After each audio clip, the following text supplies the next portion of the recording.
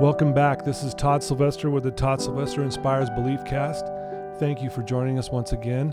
I'd like to thank our sponsor, Veracity Networks, and my good friend, Drew Peterson. Thank you so much for believing in me. I also want to thank Paul Cardall. He's allowing me and he's given me permission to use his music. That beautiful music you're listening to right now, that's from Paul Cardall. He's got 25 million active listeners every month. He's one of the most amazing men you'll ever meet. And he was kind enough to let us use his music for the beginning and the end of this podcast. I am so excited for you guys today.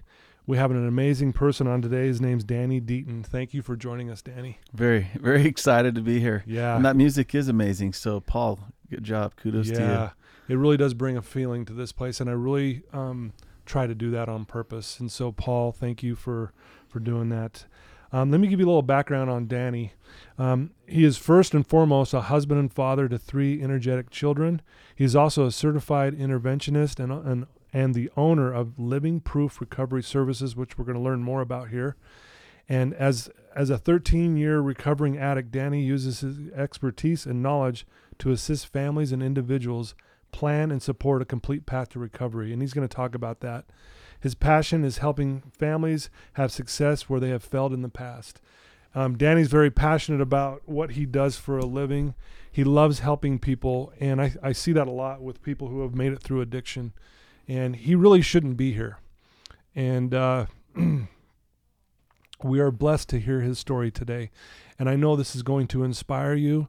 It's going to cause you to want to not only maybe help yourself, but you know someone who's struggling, and this story is going to make a difference. So we are just blessed to have Danny here today. So again, thanks for being here, Danny. I'm excited. I tend to think of myself as a simple man, and I know you've had a lot of incredible people on the show with high accolades and achievements. So it's kind of humbling to be here, but at the same time, I'm just grateful and hopeful to share something that might help somebody out there. Absolutely. Well, why don't we start with, just kind of getting to know you a little better. Tell us about where you grew up and kind of about your family situation and what it was like growing up with you. Growing up was awesome. I look back and the only word I really have to associate to my childhood was awesome. I loved life. I was the oldest of 4. I grew up in Sandy, Utah, close to the mountains, and I spent a lot of my time there. Right, yeah. I went to Alta High School when I grew up, but before that time, when life gets a little more complicated, as a young boy, I played every sport I could, as many we could fit in. I was active in scouts. I was active on anything, whether it was a 4-wheeler or motorcycle or anything I could get my hands on or any way to get in trouble. I loved playing with my friends, which was the only reason I liked school. Right. But I truly loved every day and waking up every day to make the most of it. Yeah, that's awesome. So it sounds like overall you had a pretty good, solid childhood. I mean, I know no childhood's perfect, but at times it could probably feel like it was perfect, right? I would imagine you felt that way at times. Yeah. And when I look back, it took a lot of self-reflection and some struggles in life to dig through what I thought and to kind of figure out what was hurting and what was uncomfortable inside. Because as far as my childhood and the influences I had, my neighbors were amazing. Leaders, whether it was sports leaders, church leaders, everyone had a good impact in my life. And it took some unfortunate situations I put myself in to learn the void I had and how I hurt inside. But ultimately, I look back and I tried to self-reflect for a long time, and it took a terrible experience in my life to bring light to that. Yeah. But as a young man, what was really hard for me was understanding what determined my worth. Interesting. Yeah. That my worth was something that the outside world determined. So what I had, what I made, what I did, and not who I was. Right. And I fell victim at a young age to portraying to everyone else that I had a certain amount of things, that I made a certain amount of money by what I wore, what I drove. And it started with little lies. And it was very innocent. And I think we all do that. We Sure. want the girl in school to think we're yeah. way cooler than we are, right? Absolutely. We stand a little taller. We Yeah. flex our muscles a little bit more. Yeah. Our mediocre job is a very important job to the Right. world, you know. And so Right. that was one of the difficulties that started at a young age. And I had a father who came from nothing and became one of the most successful, incredible people I've ever known. Yeah. I watched that journey. I had other relatives, people that I grew up around that had that same pattern. And these people, the influence they had in my life was a positive one. They were very loving and kind and caring despite my situation and who I was and everyone else around us. But Right. Yeah. I felt like in order to be the man, I had to be like them. So the expectation at a young age was set very high. Yeah. And I think you mentioned something. This is common. I think most kids growing up, we go through this period in our life where we're not quite sure Yeah. who we are, Mm-hmm. and we're trying to portray something else because it makes us feel better. Yep. And I think that's, unfortunately, I think we all go through that, and some worse than others. But, so I think that's a pretty common thing. It is. And it's hard because all these feelings we have when we're young and we're navigating the world, we're not even sure what those feelings are, where they Right. come from. And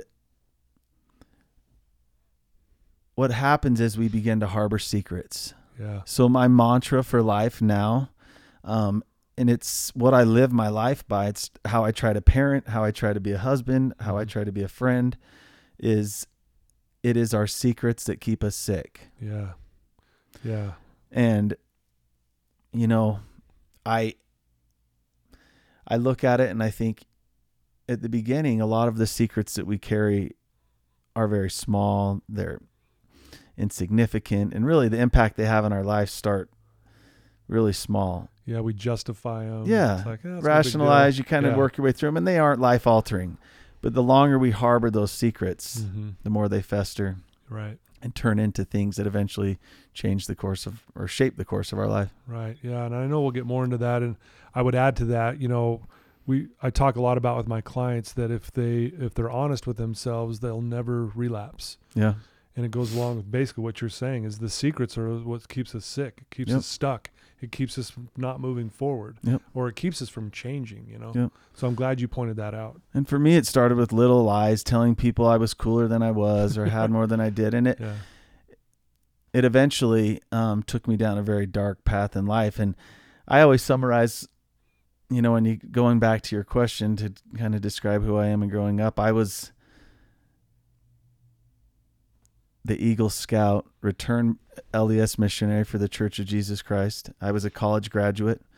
I had played many sports in school. I had lots of friends. I was active in everything I did. I spent my summers in Lake Powell, my winters up at Snowbird Ski Resort. Right. And eventually I became a drug addict that was spent time behind bars. Yeah. And that's a pretty polarizing difference. For sure. Yeah.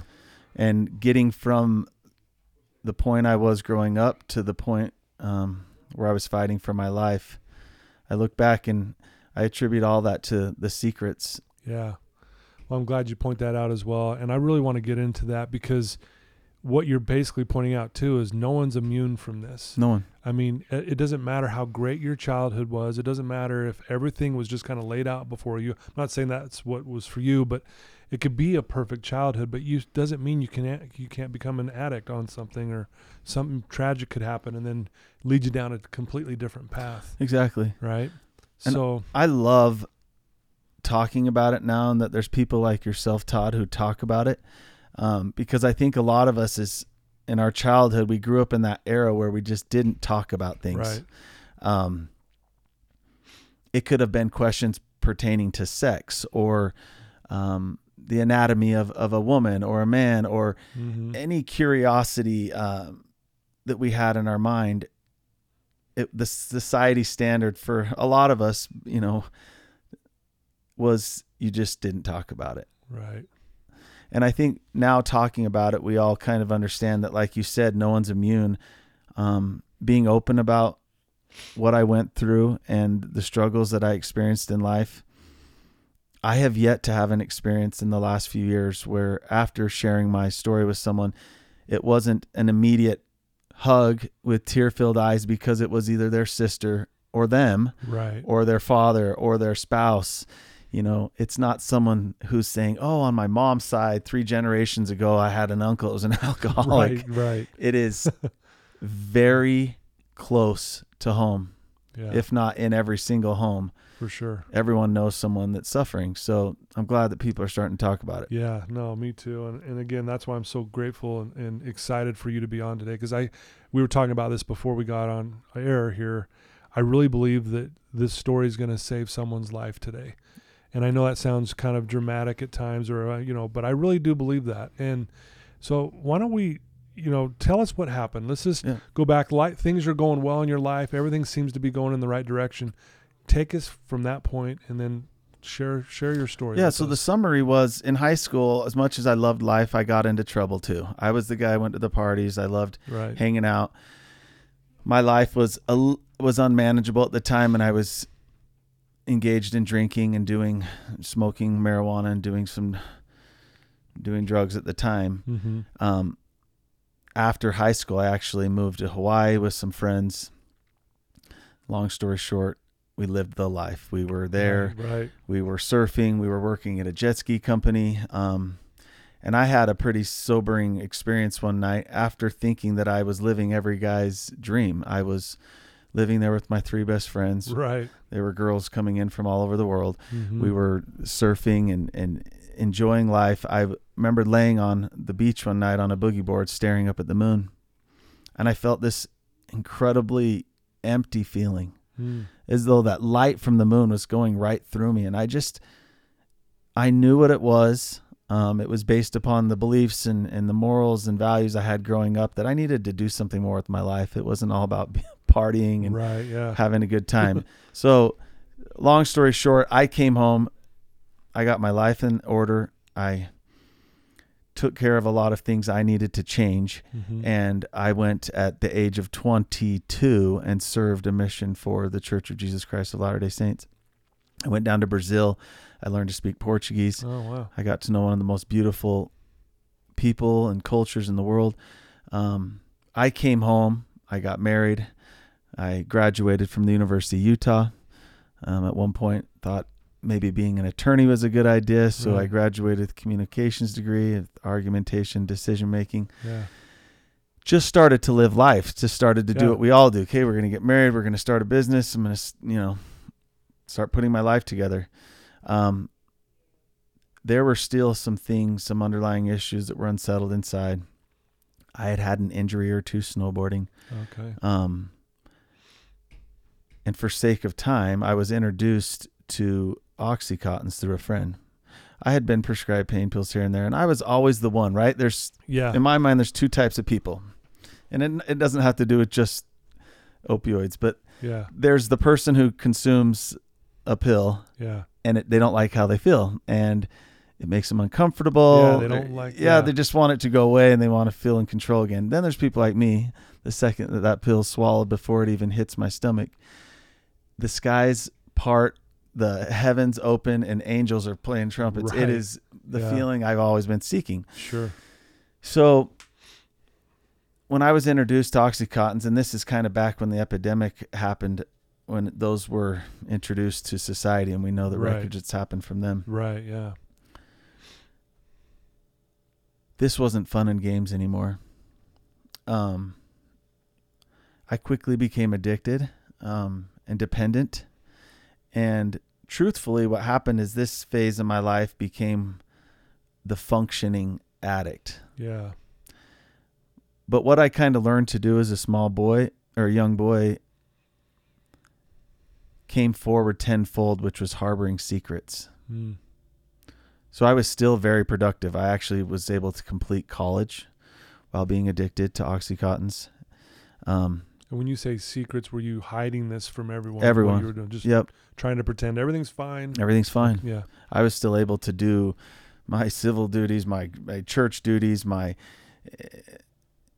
interacting and keeping relationships intact. And I did it for a while. I actually felt like I was a better version of myself, a person that I wasn't inhibited by things anymore. I was able to just feel the way I wanted. When you talk about the snowball effect, I don't think there's really a lot of things in life that apply more directly than addictions, whether that be drugs or alcohol. Sure. My secrets not only kept me sick, but I became more and more ill because of them. And quickly my life became unmanageable. I had a divorce. This small little insurance company I had barely started was gone.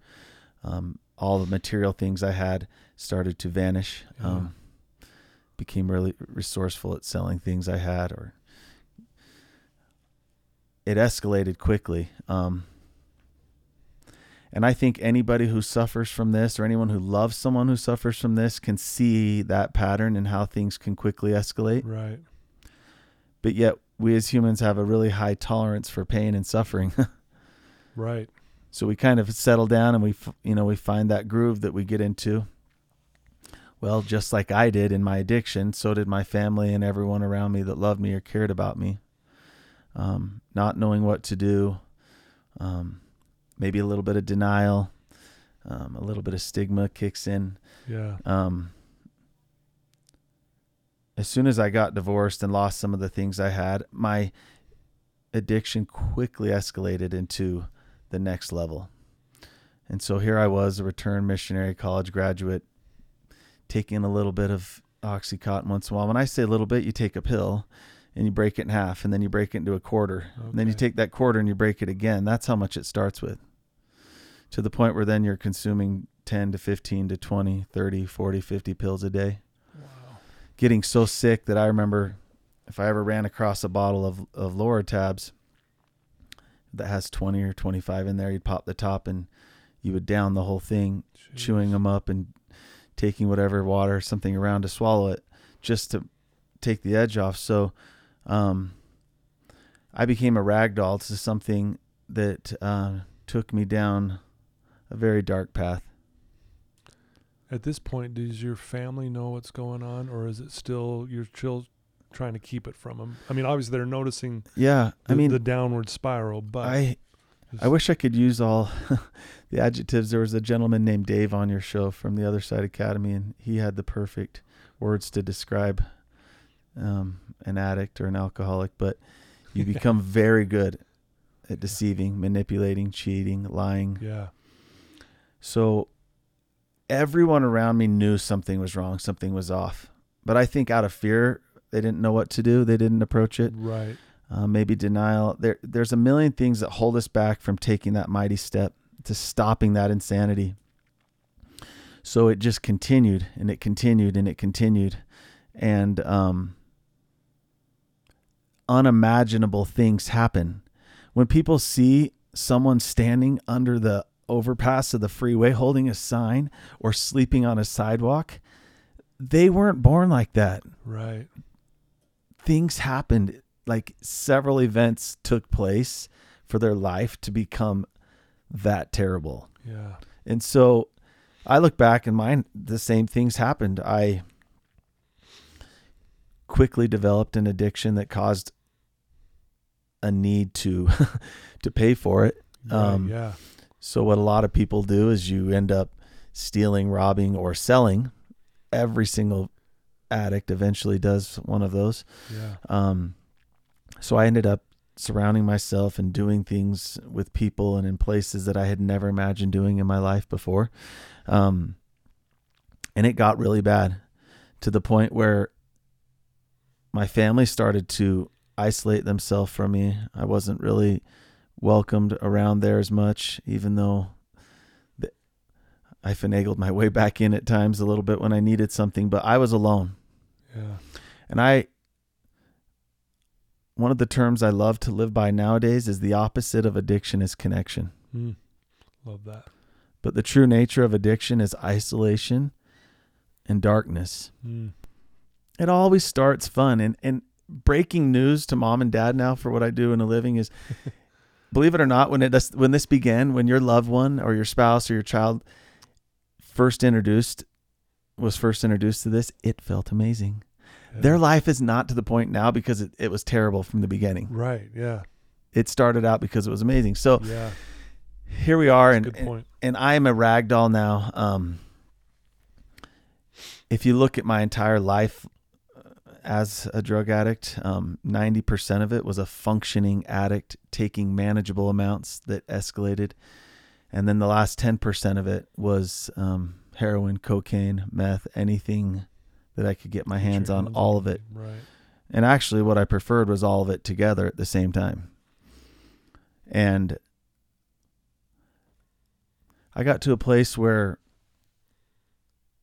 I was using recklessly in a way that each and every day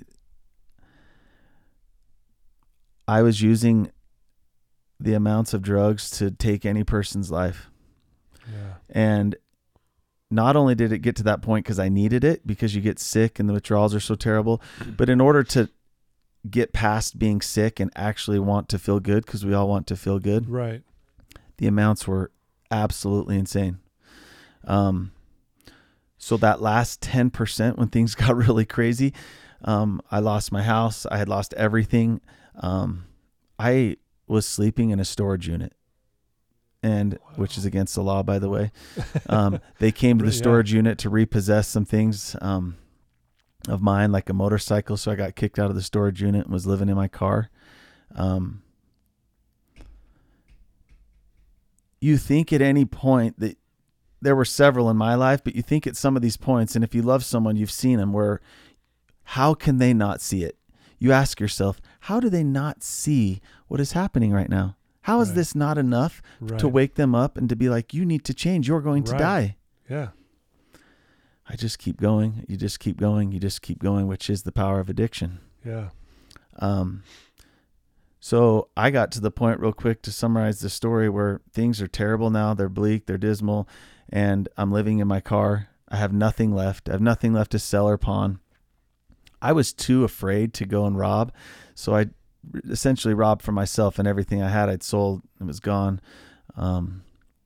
We got really desperate from being sick one day. I had a friend of mine. We came up with this genius idea that we were going to call the drug dealers, and when they came, we were going to rob them of what they had. My buddy was pretty big and strong. Sure. He was just going to corner them with the car, put them in a headlock, whatever. I mean, the thoughts are insane, but at the time, it made perfect sense. Made sense to you guys. Desperation kicks in. Yeah. Well, he's flying through a neighborhood. I was so sick and shivering and dope sick, if anyone understands that term, that my seat was laid back and my feet were up on the dash, and I was in a coat just shivering. I was so sick because I was so dependent at this time, addicted. He's flying through the neighborhoods trying to get him, chase him down, and they're running, and he hits a parked car in this neighborhood, probably going 30 or 40 miles an hour. My feet hit the dash, busted both of my ankles, and I ended up on the hood of the car, bouncing off the hood and then in the front of the street. Wow. There were needles all over inside the car. There was paraphernalia. It was something out of a horror film. That's what it looked like. Yeah. Surprisingly, we got back in, left, avoided ever getting in trouble, driving home without a windshield on the car. I mean, can you imagine?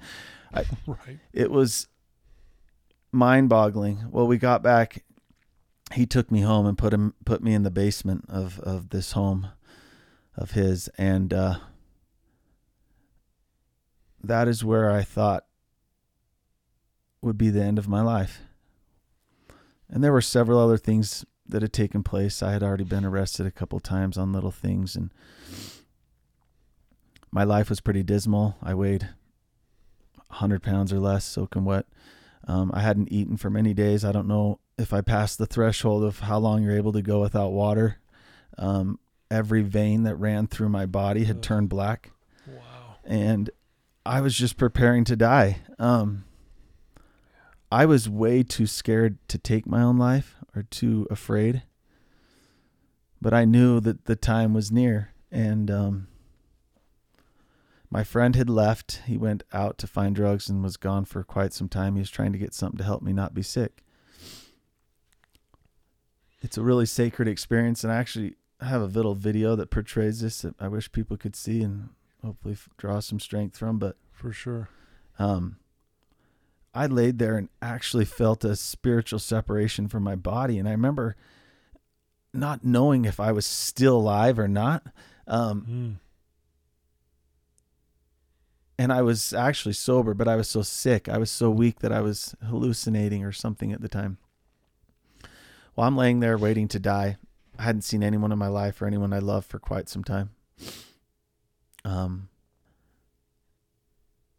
That night, coincidentally, the night prior, I mean, I didn't find this out till way after this event, but my father and my brother, who were in different homes at the time, had a very similar dream, the same dream that they were speaking at my funeral. And whoa, they both had the yeah, my dad had been awake all night telling my mom about this unsettling feeling, and he's like, something's not right. And then the next morning when my brother was explaining to my dad, I had the worst night. I had this, nightmare about Danny. They knew that was divine like inspiration. So they went on a manhunt looking for me, and I guess they looked for quite some time. I don't know all the events of that day, but it was towards the end of the day they were about giving up, and the gentleman who I was in the car with, the one who took me into the basement of that home, they ran into him at a gas station, and my brother saw him and knew him, chased him down, ran him down, and said, "You got to tell me where my brother is. Where's my brother?" And he was scared. He was fearful, Sure, yeah. But they told him. So at some point in the day, I don't know if it was day or night, I remember laying on that floor, and when I say laying there, I was laying there with my face like melting on the floor, drooling on myself, not being able to move. My legs are broken. You're busted up from that. Busted up, and I am so... If a drug addict plays the movie all the way to the end, I was at the end, past the end, and I remember laying there, just laying on the floor looking up, and for the first time in, I don't know, a few days, I saw this light come across the floor as the door opened. And it was very symbolic, but it was very real also. Right. And then when that light opened, I saw two people walk in this basement door. And to my surprise, it was my dad and my brother. Wow. And it was crazy. I looked up at him, and the feeling that I felt the most was shame and just utter disgust. My father knelt down over the top of me, and this is, of course, after a great deal of time of failing as a parent on what to do, but he knelt down perfectly over the top of me and just calmly said, "We're here to help, but you have to want to do this. If you're not ready, I have made peace with God, and we will leave." And he looked at me and waited, and I stayed quiet. I was silent. Mm-hmm. So my father, who was my idol and my best friend, stood up and walked away. My brother turns to me and looks at me, starts in desperation, "Please, please, just get up. What are you doing? What are you doing? You're going to die." I couldn't say anything. I couldn't even look him in the eye. And so he turns and walks away. And I remember that fleeting light as they walked away, as the door was closing. And I mustered up enough strength to just yell, "Help." Wow.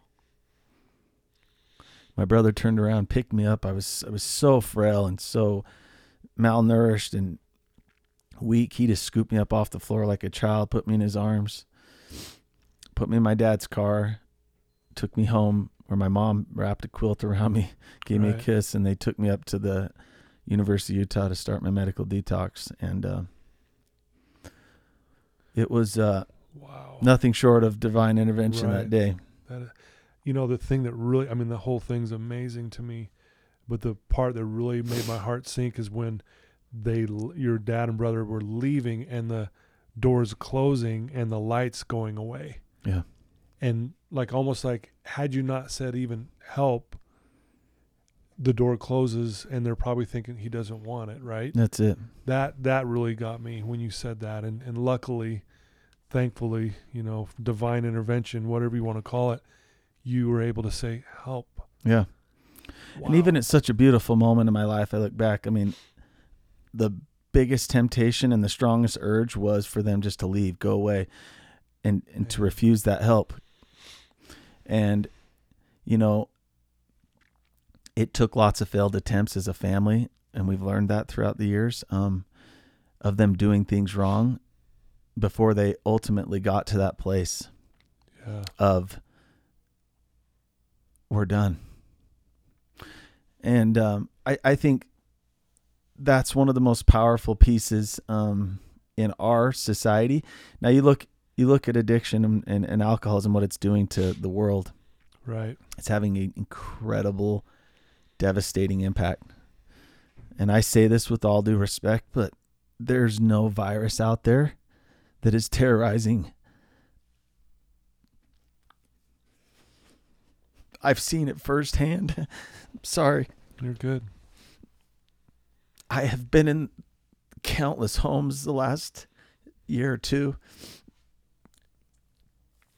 and families are being ripped apart by the same thing that almost ripped mine apart. And so we all fail. Families fail, and it's not because they're not trying. They fail because of so many things that impede us from getting to that moment. Mine was a very like real, graphic, vivid moment. But all families that have someone suffering, they have several of those moments where we need to do something different. Right. So that's turned into the goal, and my mission in life is to help families overcome that biggest obstacle. Right. Wow. What a story. And thank you. And I know there's more to it. So you go to detox. Yeah. And that's not fun. Yeah. I mean, that's brutal. Brutal. But I'm curious, going back when you think, you're at detox, what's your mindset at that point? Because obviously you're going to go through hell there because you're going to detox. Yep. Are you thinking like, I still don't want to do this? Or are you thinking at this point, I've got to go through this or I really am. Well, and that's such a good question. I'd had so many moments. I mean, those little tiny moments of clarity, every person suffering from addictions has those moments. I want to stop. I want to stop. I want to stop. I want to stop. If you had $1 for every time you said that, right, it'd be amazing. But yes, it's going to be terrible. I had turned over every stone, and I knew there was no other choice. It was either die or go through this. And I've stayed in contact with some people. Well, I did for a while that worked up there, because I think I set a record. I was in detox for about 17 days. Wow. That's how sick I was. Yeah, that tells you a lot, because usually we dictate how bad someone's been based on how long they ended up having to stay in detox. And it was, I actually left 3 times. They thought they had got me to a place where I could go and socially detox at a treatment center, but 3 times I was returned because my body was so sick and would go into I would start to convulse and shake so hard that, it chipped my teeth. I remember I had a few teeth that chipped because I would shake so hard from being so sick. Wow.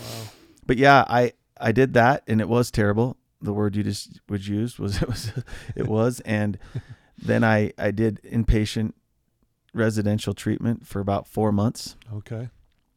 At that point, they'd kind of had enough of me probably. And so I moved into a sober living house. I was awaiting a court date, and I went to court. And again, painting that picture of who I was as a child, standing in front of a judge for several different felony charges for possession in Utah, whether you have $2 worth of certain drug or not, they're felony possessions. Right. Yeah.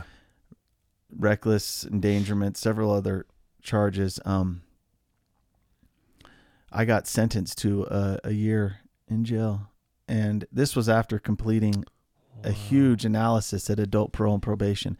They assess your life. They look at it and see patterns of criminal behavior, how you grew up, how you raised, like what's your probability of being a repeat criminal, or was this one bad time in your life? Yeah.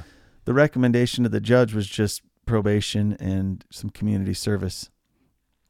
But this was at a time when I think judges were so tired of the amount of cases that they had that were drug related, overdose deaths, things like that, that the judge chose something different. And so I spent several months in jail and then was released on an ankle monitor program called the CATS program back then. Yeah. And I went and did a completely separate rehabilitation center through the state with an ankle monitor, picking up garbage on the side of the highway, cleaning up parks around the state. Wow. And my entire rehabilitation process was close to 2 years. Man, it's a long time. The lessons and the things that I learned during that time were absolutely life-changing and beautiful. Yeah. Well, usually one of the questions I ask, and I'll ask it now, is if you could go back and change anything, would you? That's a good question. I actually get asked that a lot in some of these families I work with. I was like, well, I would have never had a long-term girlfriend, and I would have eaten a lot more food. Back when my metabolism worked, I would have eaten a lot more food. It's a good point. But I wouldn't wish what I went through on my worst enemy. But unfortunately, I was stubborn enough that it took nothing short of that to produce concrete beliefs and understanding in my life of what it takes. Yeah. And other people similar to myself have to go through it. Other people don't. But for me, it was critical to be who I am today. Yeah. So it was a huge setback in life. It was a big chapter in my life that was kind of wasted time. I wasn't contributing much to life or doing anything beneficial for myself. But I think who I am today now was accelerated because of that, in that I would probably be half the person I am today, still living with a lot of the little nuances that we do in life had I not gone through that. Yeah. So no, to answer your question, I wouldn't change anything. Yeah, and I figured that's what you were going to say. You know, I really believe that, life happens for us. And I think despite how bad it is and going through hell and back, if we can make it through the other side without dying, or you have these opportunities to change, that you look back and go, yeah, I wouldn't change it because I wouldn't be where I'm at. You know, what's interesting too, is if someone met you right now and they had no clue about you, they would never even dream of this guy. I actually saw your picture. I think it was a mugshot. Yeah.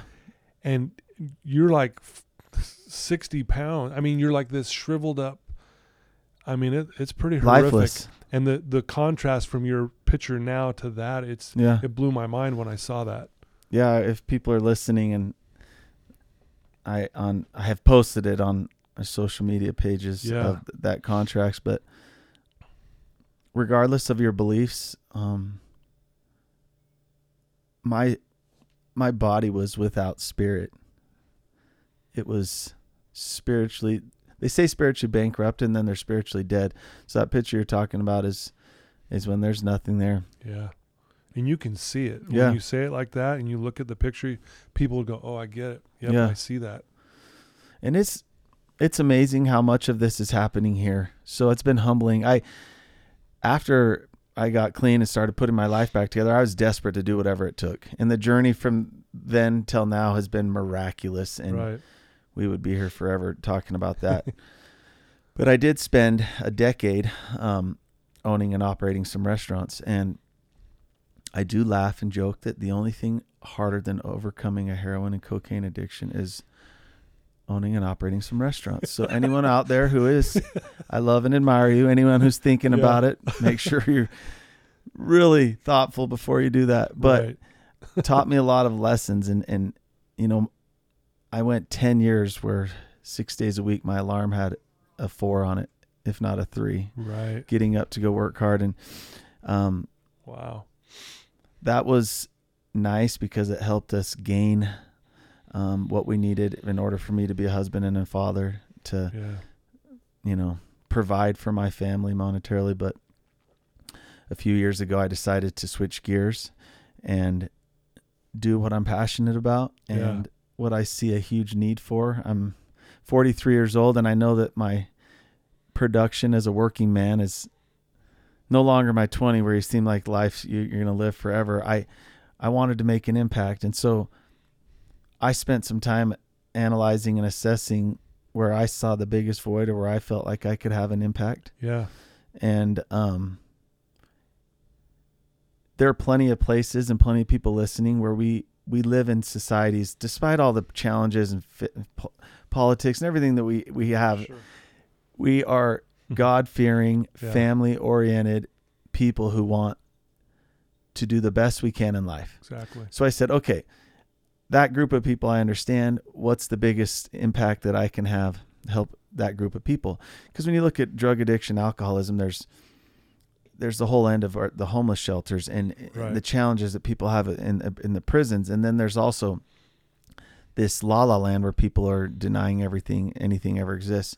So my goal was to help families where they're failing. And that is families that are holding their own secret about their loved one who is dying from his secrets or her secrets, get out of their own way.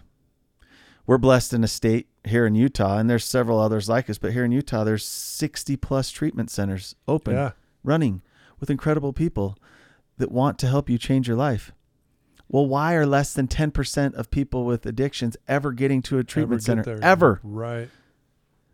Yeah. There's no day where someone like myself was going to wake up, go put on my Sunday best, ask my family if we could all get together for family dinner, and proclaim to them, you guys, my life's unmanageable. I need some help. Do you guys think that you could help me get into a treatment center? What would that look like? How would we work that out mathematically or financially? It will never happen. So families sit around thinking that they can pray this better. And if I had $1 for every time I've seen this dynamic, I wouldn't need to work anymore, which is where mom thinks that her prayers and dad's lectures in the office are going to make this come to a halt or change course. Mm-hmm. It never will. Sending your loved one, your spouse or whoever, to see the bishop or the pastor or whoever it is that's your spiritual advisor is not the answer either. Right. There will come a time that person can help you more than anyone else, but we struggle so hard getting there. So there's this huge gap, right? There's people who desperately want to change something, and then there's all these places that can help. Right. Well, why are we not putting the two together? Yeah, that's a great point. So that's kind of where I've spent a lot of my time, is just going in and saying, hey, you guys don't have anything to be scared of. You don't have anything to hide. You all know that I was about as ugly a person as you can be. Yeah. So let's be honest and real.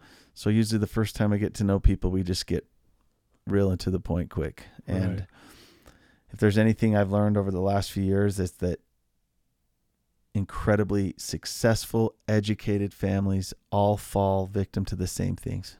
Yeah. Blame, stigma, denial.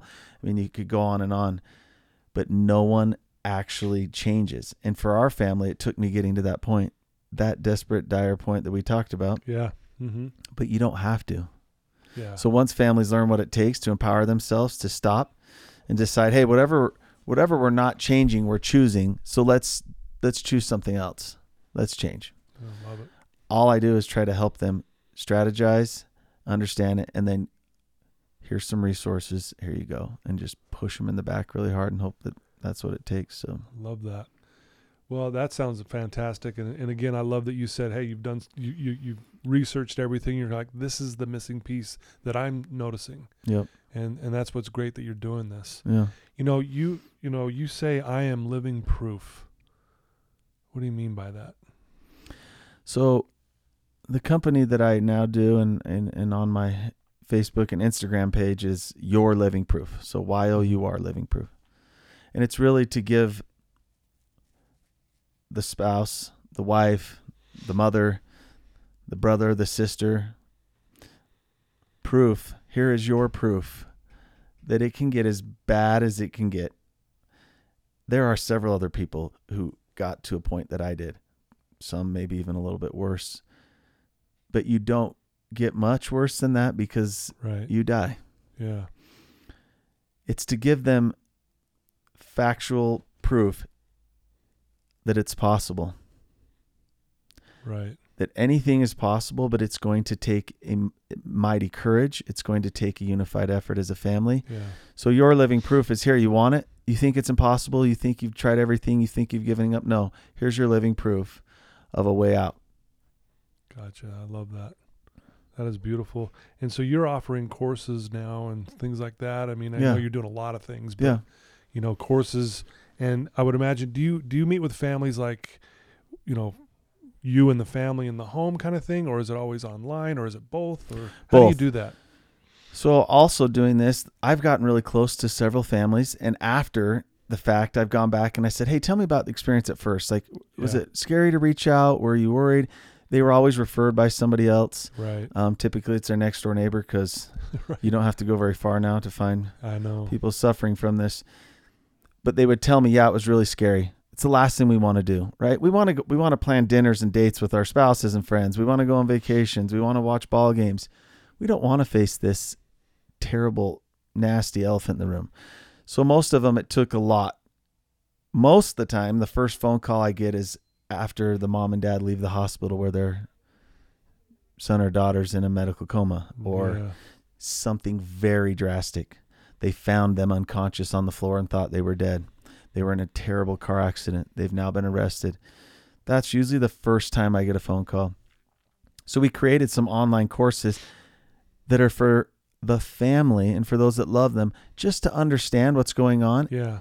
But real tangible living proof examples and knowledge of how do we move forward. Right. Here's the problem. How do we approach our loved one? What are our options? Where do we go? How do we do it? And so they can watch those courses online from someone who's been through it. And it's interesting, because where I hope to help a lot of people is it being a very personal, relatable experience where they can be like, yeah, my gosh, that reminds me so much of my husband. That reminds me so much of my son or my daughter. Yeah. And it's not from a clinical standpoint where it might be harder for them to understand as much. I'm not here to help them understand the addicted brain and how it works. I'm here to help them understand why they're failing to get any change. Yeah. I love that. I don't think there's anything out there like that. There's not. I mean, honestly. Yeah. And I think that is a missing piece. And I think, man, families can get more information like this. Again, bringing that hope and actually feeling like, okay, there is a way here. Yeah. Versus like, they throw their hands up. There's nothing we can do kind of thing. Yeah. So I love that you're doing that. That's where we hope to have a big impact, because I always tell people my addiction of many years came to an abrupt halt in a matter of weeks when my family was taught and educated with the tools of what to stop doing and what to start doing. Right. Yeah. But forever they just, kept it their own secret. My dirty secrets that almost killed me ended up becoming their secret. So they just didn't do anything. They buried their head in the sand. They hoped they could pray it away. Things that we all naturally do out of love. Right. What I'm hoping to say is, hey, you don't have to get to the point where you see your loved one laying on a cement floor looking like death has already taken them. There's things that you can do to change the course of the outcome now. And there are so many places that are equipped with the people qualified and educated to actually help them navigate through that journey that's going to be ahead of them. Yeah. But you won't ever have a chance until you get somewhere like that. Oh, I love that. So, well, I love the way you carry yourself and the way you live your life and what you're doing now. It's really impressive. What does a day look like for you? How do you keep this centered, like where you are making sure you're doing the things you need to do for you, also being the husband and the father and all that? How are you, I just want our listeners to know what you do to kind of keep your day to where you're doing the things you need to, but feeling good about yourself. So I'm a creature of habit. I have a routine and I stick to it. I get up and I work out immediately. Mm-hmm. I have to get my body awake. Yeah, I married up. I have an incredible spouse around me. That helps. But I try to surround myself with people who have what I want and are who I hope to become. And even though I'm not with them every day, I somehow am in touch with them often, and it rubs off on me. But my day's busy like anybody else. You get up, you're working, you're doing appointments, making calls, helping people throughout the day in a job, and then coming home and trying to create that balance. Being there, being attentive, being present with my family, which is something during the decade of running restaurants I was never, I was just holding on for dear life. But I think ultimately what helps me stay balanced is understanding when you don't feel right, when something feels off, is to talk about it. Yeah. Just, even if it seems like it isn't important to somebody else, it's amazing when you allow people around you that opportunity. Yeah. You're almost wrong 10 out of 10 times that they're not going to care. They don't have time for it. Yeah. People want to help. And when they see someone humble themselves, say, hey, I don't know. I'm not feeling that good today. Like, I don't know what it is. I had that day today. I had a terrible morning. My kids were insane. They didn't want to go to school. It's one of those days they hated dad. Nothing was right. And it took me explaining to my wife, I don't feel good. I actually feel sad inside. And then in return, the advice that she gives me was just beautiful. It was heavenly, and I wouldn't have got that had I not opened up and asked for help a little bit. So I think that's one thing that recovery taught me, is understanding that it's okay to be vulnerable. Yeah. And that when you are surrounding yourself with the right people, they will help, Yeah. So I love that. Very well said. That's beautiful. So I want to ask you this question. How important is it to help other people, and how does that tie into being in recovery? And how does that support recovery? Yeah. I really started doing this, and I saw the passion for it. Like during the time when we were running those restaurants, I was never afraid to share my story. And quite often in church, I'm a member of the Church of Jesus Christ of Latter-day Saints. We meet together. Well, we used to before all this madness, right? Yeah. And I would introduce myself and always talk about what I'd been through. Every time I did, even if it was like, hey guys, if you don't know me, we live down the street in that white house and I'm a 13-year recovering drug addict. It's kind of scary, right? Once in a while you get a few people that look at you and they're kind of like, oh my gosh, look at that guy. And I walk down the hall, and it's like, this is pre-COVID, and I'd walk down the hall and they'd stand to the other side of the hallway, like make sure they're 6 feet away from me. But for every one of them, there were 10 people who would come to me, whether it was in person at my house, knocking on my door, calling me, texting me, sending me mail actually sometimes too. Hey, my daughter or my husband or somebody, what do you think?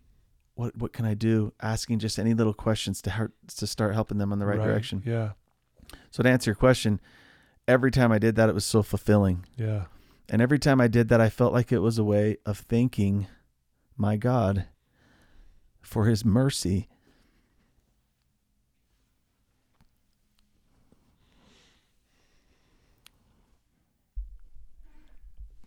And it beat any paycheck I ever got making food. And so I just thought, man, we're just all out here being efficient, mortal people running around causing problems. But he can make something beautiful out of wreckage. Yeah. So just to go and help do that a little bit. And I think nowadays, there was a gentleman on here recently who was talking about pornography. Gosh, what an amazing man. What was his first name? Hayden. Hayden. Yes. Yeah. Hayden. Thank you. It's so needed. We need 1,000 more of you, but, to be vulnerable and tell people about how you've suffered is inviting for them. Yeah. And those that do it quickly realize that, there'll be some people who kind of look at you weird or judge you, but there's a whole lot of other people who've just been waiting for it. Yeah. Waiting for a chance to feel safe with someone they can say, hey, I know what that feels like. Yeah. No, I love it. So it's very rewarding. Yeah. No, thank you for sharing that piece of that. So I've got a few more questions for you, and I could talk to you all day. This is amazing stuff. I hope. So do you think that, how does your family view you now? They have to be looking at you going, wow, especially, where they found you laying on that, your dad and your brother, when they saw you laying there, I mean, you had to been this pathetic scene. Yeah. But to see you now that I mean, to imagine your family's pretty blown away by all this. They are. And I think the lessons that we learned as a family because of my struggle at the time is molded us to who we are today, because in the last 13 and a half years, believe it or not, like any other family, there's people who have suffered divorce. Yeah. People that have suffered serious other mental illness like depression. Yeah. Financial struggle, anything that it is. My family, when they saw me in that pathetic state and what it took to recover, they were also willing to do what those very qualified clinical team advised them to do, which is to do their own recovery.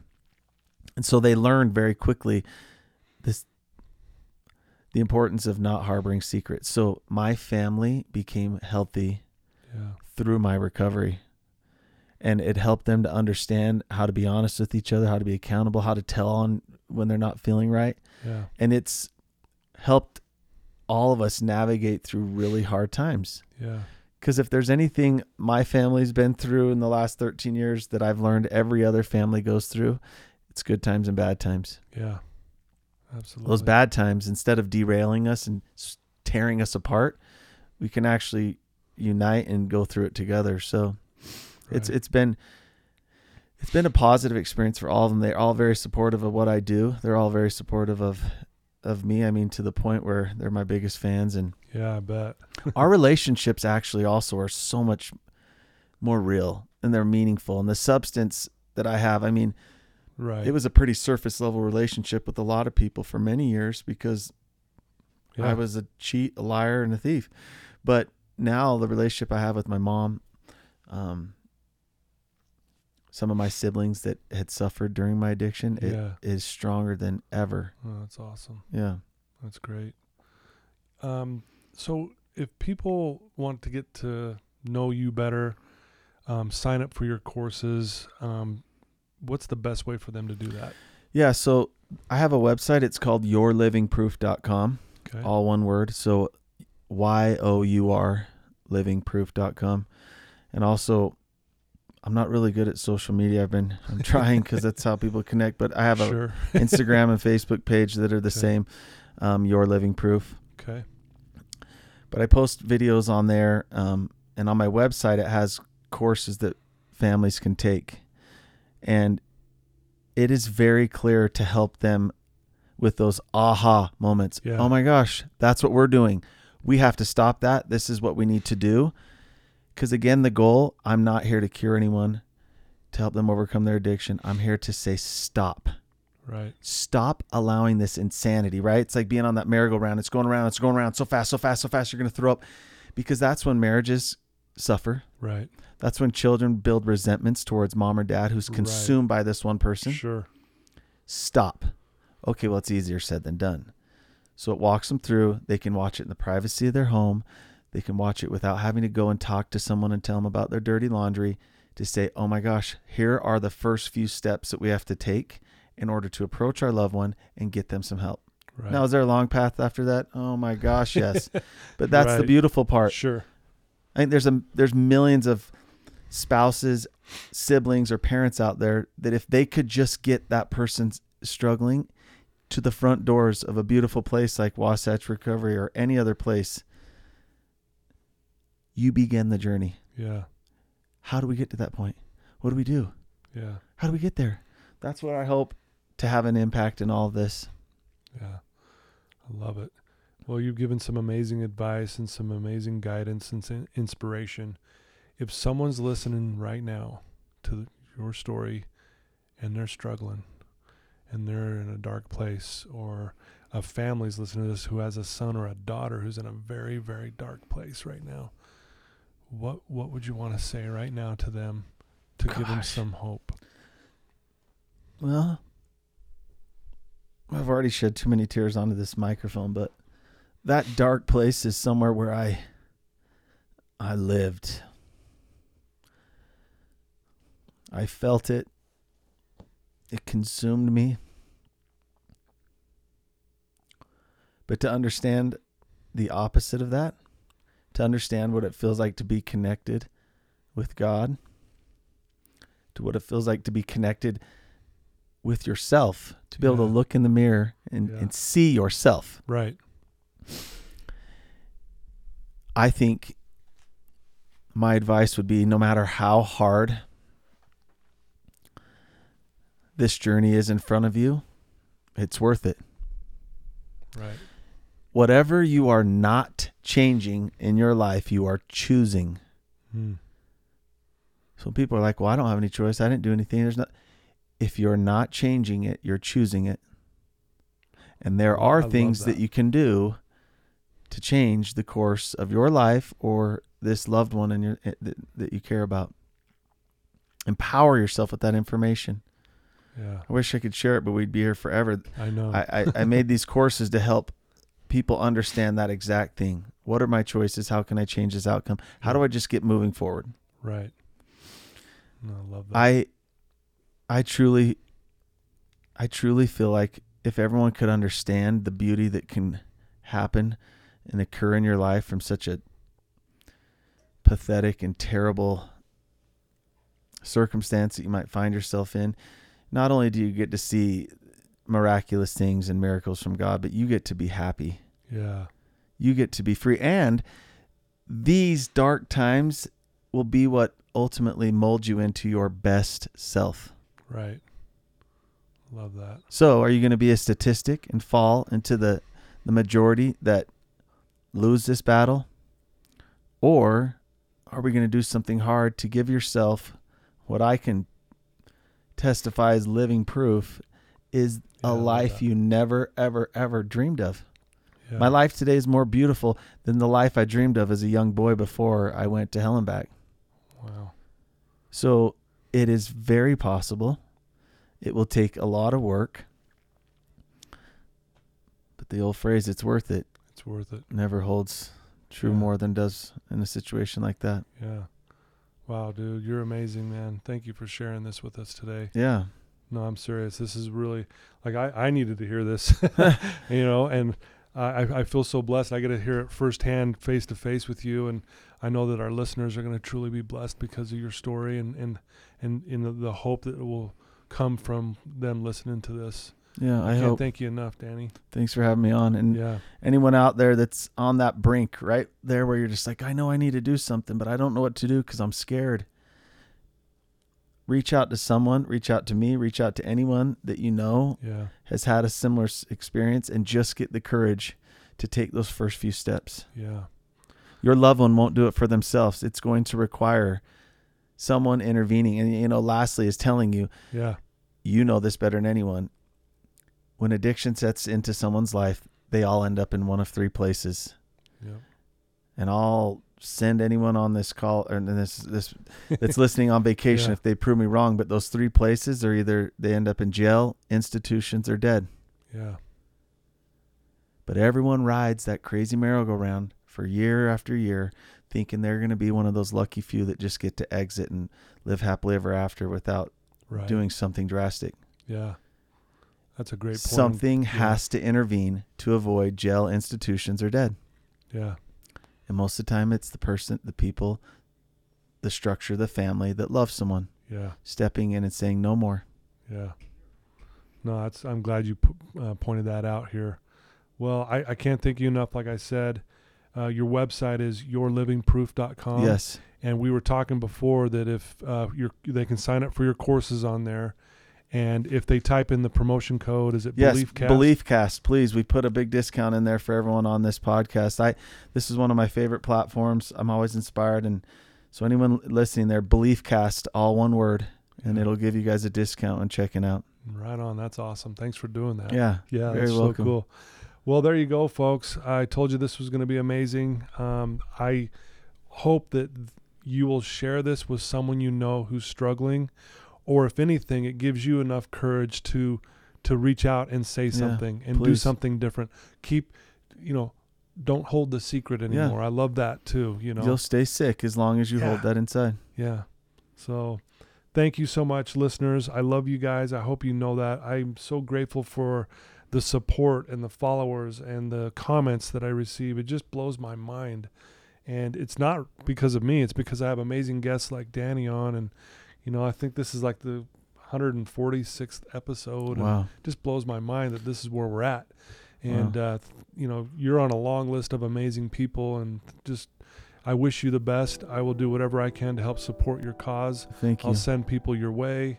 The list goes on. And I just hope we can continue rubbing shoulders together and working together and helping people overcome this craziness. I feel the addiction. same. Yep. Thank you, Todd. You betcha. Okay, guys. Thank you so much. Love you. Until next time. Thanks, Danny. Thank you.